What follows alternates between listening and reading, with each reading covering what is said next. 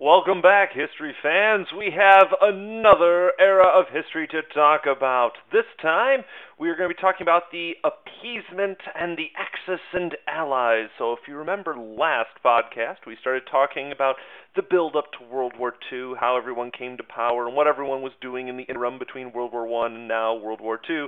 So, let's actually get into World War II, or at least the very build-up of, and then the actual fighting of. So anyhow, if you remember, we left off. We talked about those bad guys, the Mussolinis and the Hitlers, and the March on Rome, and the secret police, the re-education, Hitler, bad painter, and then decide to kill everyone.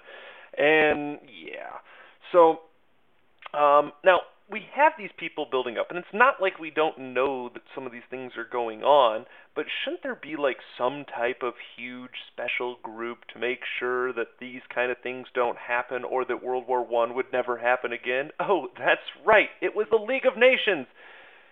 But they weren't very effective. They had no real power. If you remember, we kind of went over that. So anyhow, let's get into our first definition here: appeasement. So definition time: giving in to the demands of an aggressor to keep the peace. Think of it kind of like if you're ever at the grocery store and a little kid is screaming, "I want popsicles," or I don't know, whatever little kids want these days. If the mom gives in just to shut up the kid, that's appeasement. You're basically giving in to a tyrant in order to keep the peace. So whoever's the angry person. So we give in to them as long as everything is okay from then on. So anyhow, we have this policy of appeasement. So France, they gave into some appeasement here. So it was there was political division at home, and we had talked about how the government was run by like different groups, and they were supposed to have a coalition government. Well, they were having some issues as far as like how to defend themselves and whatnot. They had built the Maginot Line, but they just felt they weren't strong enough as a country to kind of move without Britain against Hitler. So they're like, well, how about we just give in to him and keep Hitler happy, and then we won't have to deal with him. Britain, on the other hand, they also had no desire to go against Hitler. They felt that what Hitler was doing was actually fairly justifiable because of how mean everyone was to poor Germany during the Versailles Treaty and the War Guilt Clause and all that stuff. And also, a lot of people were like, well, fascism is probably a good defense against communism. Because remember, everyone's a little scared of communism at this point, so people are like, oh yeah, fascism, Hitler, yeah, okay, just go for that one. Um, so, moving on from that, a lot of countries, this isn't just Britain or France at this point, they don't have the resources to fight war. Remember, this is the Great Depression going on right now. People don't have money to fight. Also, there was a widespread belief in pacifism, and that is the opposition to all war. People didn't like the last war. They really weren't in any hurry to get in another one. And also, if you remember some of those neutrality acts, the Kellogg-Briand Pact, for example, it's illegal to have war. People signed, neutrality acts. So, of course, that would, make sure that everyone can't have, war. And also, Germany had restrictions. They're not allowed to sell weapons. You can't give loans to warring nations. This goes for a lot of different countries. So there was neutrality acts to make sure that this thing couldn't happen again. But it happened again. So, anyhow, all right, so let's talk about what these people started to do during this time of appeasement. So, remember, everyone's appeasing Hitler and Mussolini. So, let's talk about Italy here. Mussolini used his new military to take over Ethiopia, and Ethiopia ran to the League of Nations for help, and the League of Nations passed sanctions or penalties and basically slapping poor Italy on the wrist. And yeah, but they had no way to enforce it, so Italy really didn't care. Germany rebuilt its military, even though that was a big no-no. They sent troops into the demilitarized Rhineland, henceforth making it remilitarized. That was a big no-no. And this was all in defiance of the unpopular Versailles Treaty. So, and it won Hitler a whole bunch of popularity. Then there's Japan, which I know we're not going to talk about them very much, so I'm just going to briefly talk about them now. We're going to talk them a whole bunch when we get into U.S. history, so just bear with me. This is just a little bit right now, but more later, I promise. So, kind of going back to World War I, Japan grew. Economically, they were exporting a lot of materials and products. The 1920s, the growth had slowed and tensions between different parts of the country grew. There was a new emperor who took control, and that is Hirohito. And know that name, you'll need to know it a whole bunch next year. And as the country grew a lot, remember, military aspirations grew. We talked about the Meiji, dynasty or empire time period, and having this, a strong country, a strong military kind of thing. And this ultimately culminated with the invasion of Manchuria, and this is when they started to kind of imperialize and take over more than they already had. And this is going to lead us into World War II. And like I said, that's the quick version of Japan. More later.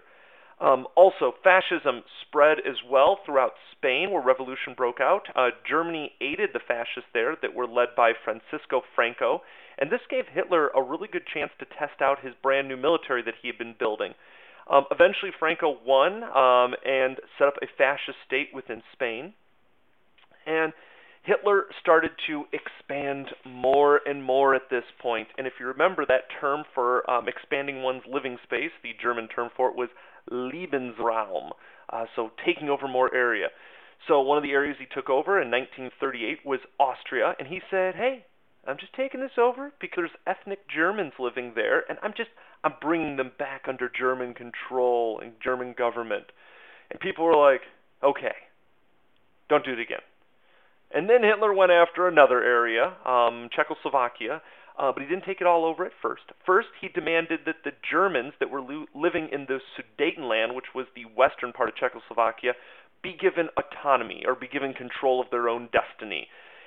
And Czechoslovakia was one of the last democracies in Eastern Europe, so it hadn't fallen to communism or fascism, but now it's kind of falling to fascism. So Britain and France, they said, okay, fine, just don't take over anything else, just the Sudetenland.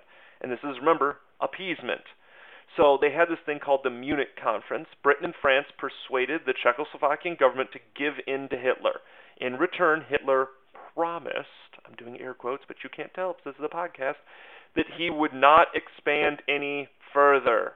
Yeah, we'll see how that promise holds up. So this was called A Peace for Our Time because the British Prime Minister at the time, Neville Chamberlain, came home to Britain and said he had achieved peace for our time. He said that the Munich Pact had saved Czechoslovakia and saved Europe from Armageddon. Very dramatic. Winston Churchill, a politician at the time who will become more prominent as we go on, had a nice quote. He said, they had to choose between war and dishonor. They chose dishonor, they will have war. So, yeah, like I said, Churchill, we'll be talking about more about him later on. So, March 1939, Hitler took over the rest of Czechoslovakia. Then, in August of 1939, he signed the Nazi-Soviet Pact, and this was a non-aggression pact, so meaning they would not fight with one another. They would be peaceful, and this was between the Nazis, a la Germany, and the Soviets, a la Russia.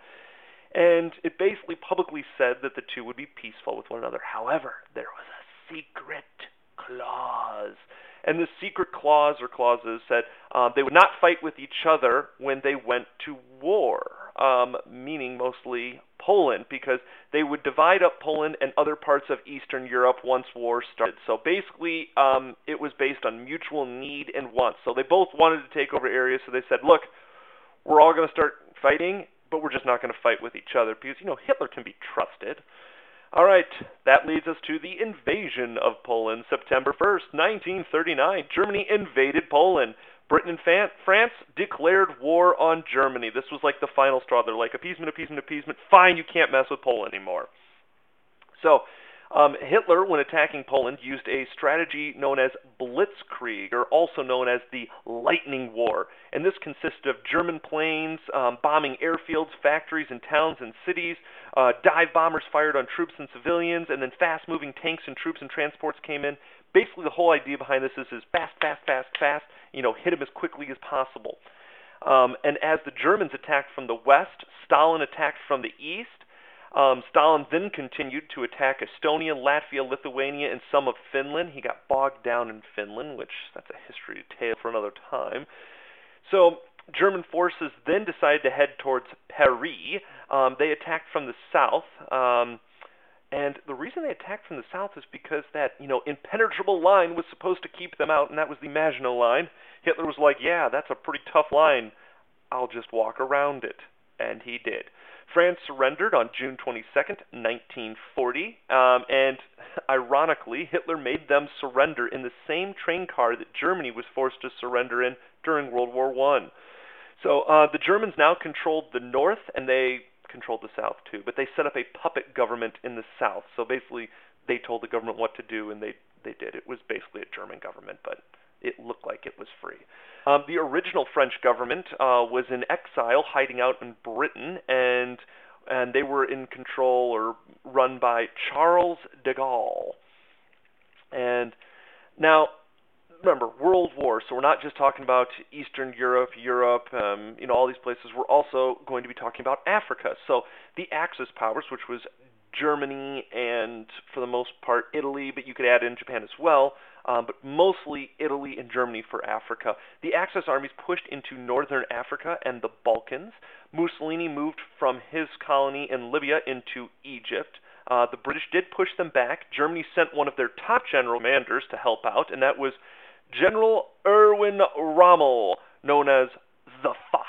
I'm sorry, Desert Fox. Sorry, I was thinking of the tiger for some reason. Anyhow, Desert Fox. And he won several victories for the Axis powers. He was a very, very good commander. A lot of mutual respect on both sides for him. All right, so during this time, we saw some emergence of new technology or revisiting older technology. So the German air power proved to be very formidable, and if you remember, the German Air Force was the Luftwaffe. Also, fast-moving troop transports and tanks hurt heavily, especially with the Blitzkrieg. We also started to see the use of radar and sonar. And radar is used to detect airplanes, and sonar detects submarines. And also, just a little quick note here, once they found submarines, they would use depth charges to counter submarines, which were basically like underwater giant grenades. That messed them up pretty bad.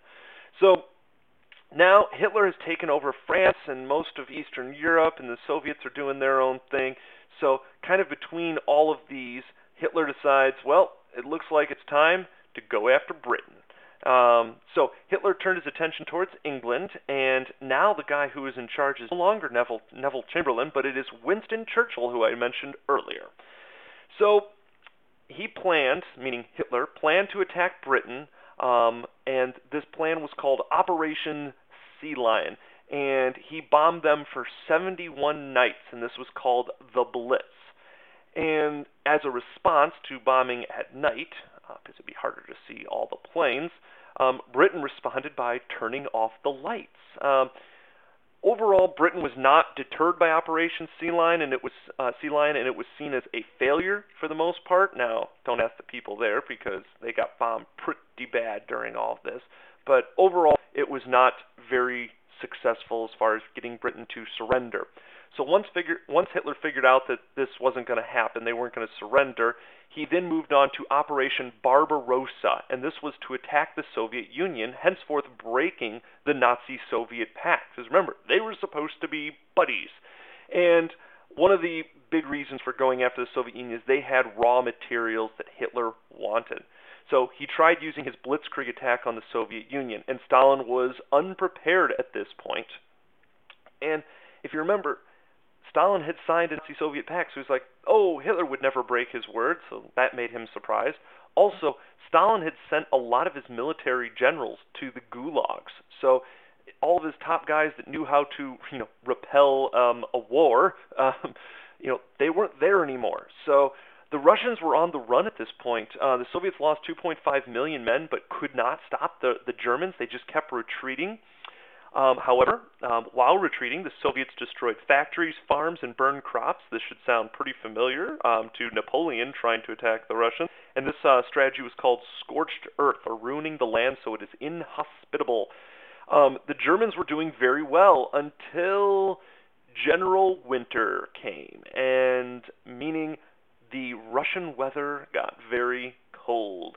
Temperatures dropped by December to -4 degrees, and they, meaning the Germans, were just not prepared for this type of war. They didn't have enough warm clothing or knew how to deal with that type of temperature. So, to give you an example, there was a 2.5-year battle at Leningrad. The civilians of Leningrad, who were kind of like stuck in the middle of all of this, were rationing food, meaning they were trying to live as long as they could on very little food. Eventually, they were so desperate for food that they boiled wallpaper to get the potato flour paste that was used in the wallpaper out and eat it for some type of nutritional value. They took leather suitcases and boiled and ate them because leather is, from cowhide. And they called this jellied meat. And Stalin at this point is like, we're not doing too well. So he called on the Allies, mostly meaning Britain and America and, other countries in there, but the two biggest ones, I guess you could say, to say, hey, can you attack maybe on the other side? So maybe Hitler takes some of his troops away from my side and puts them on the other side. This means opening up another front to fight on.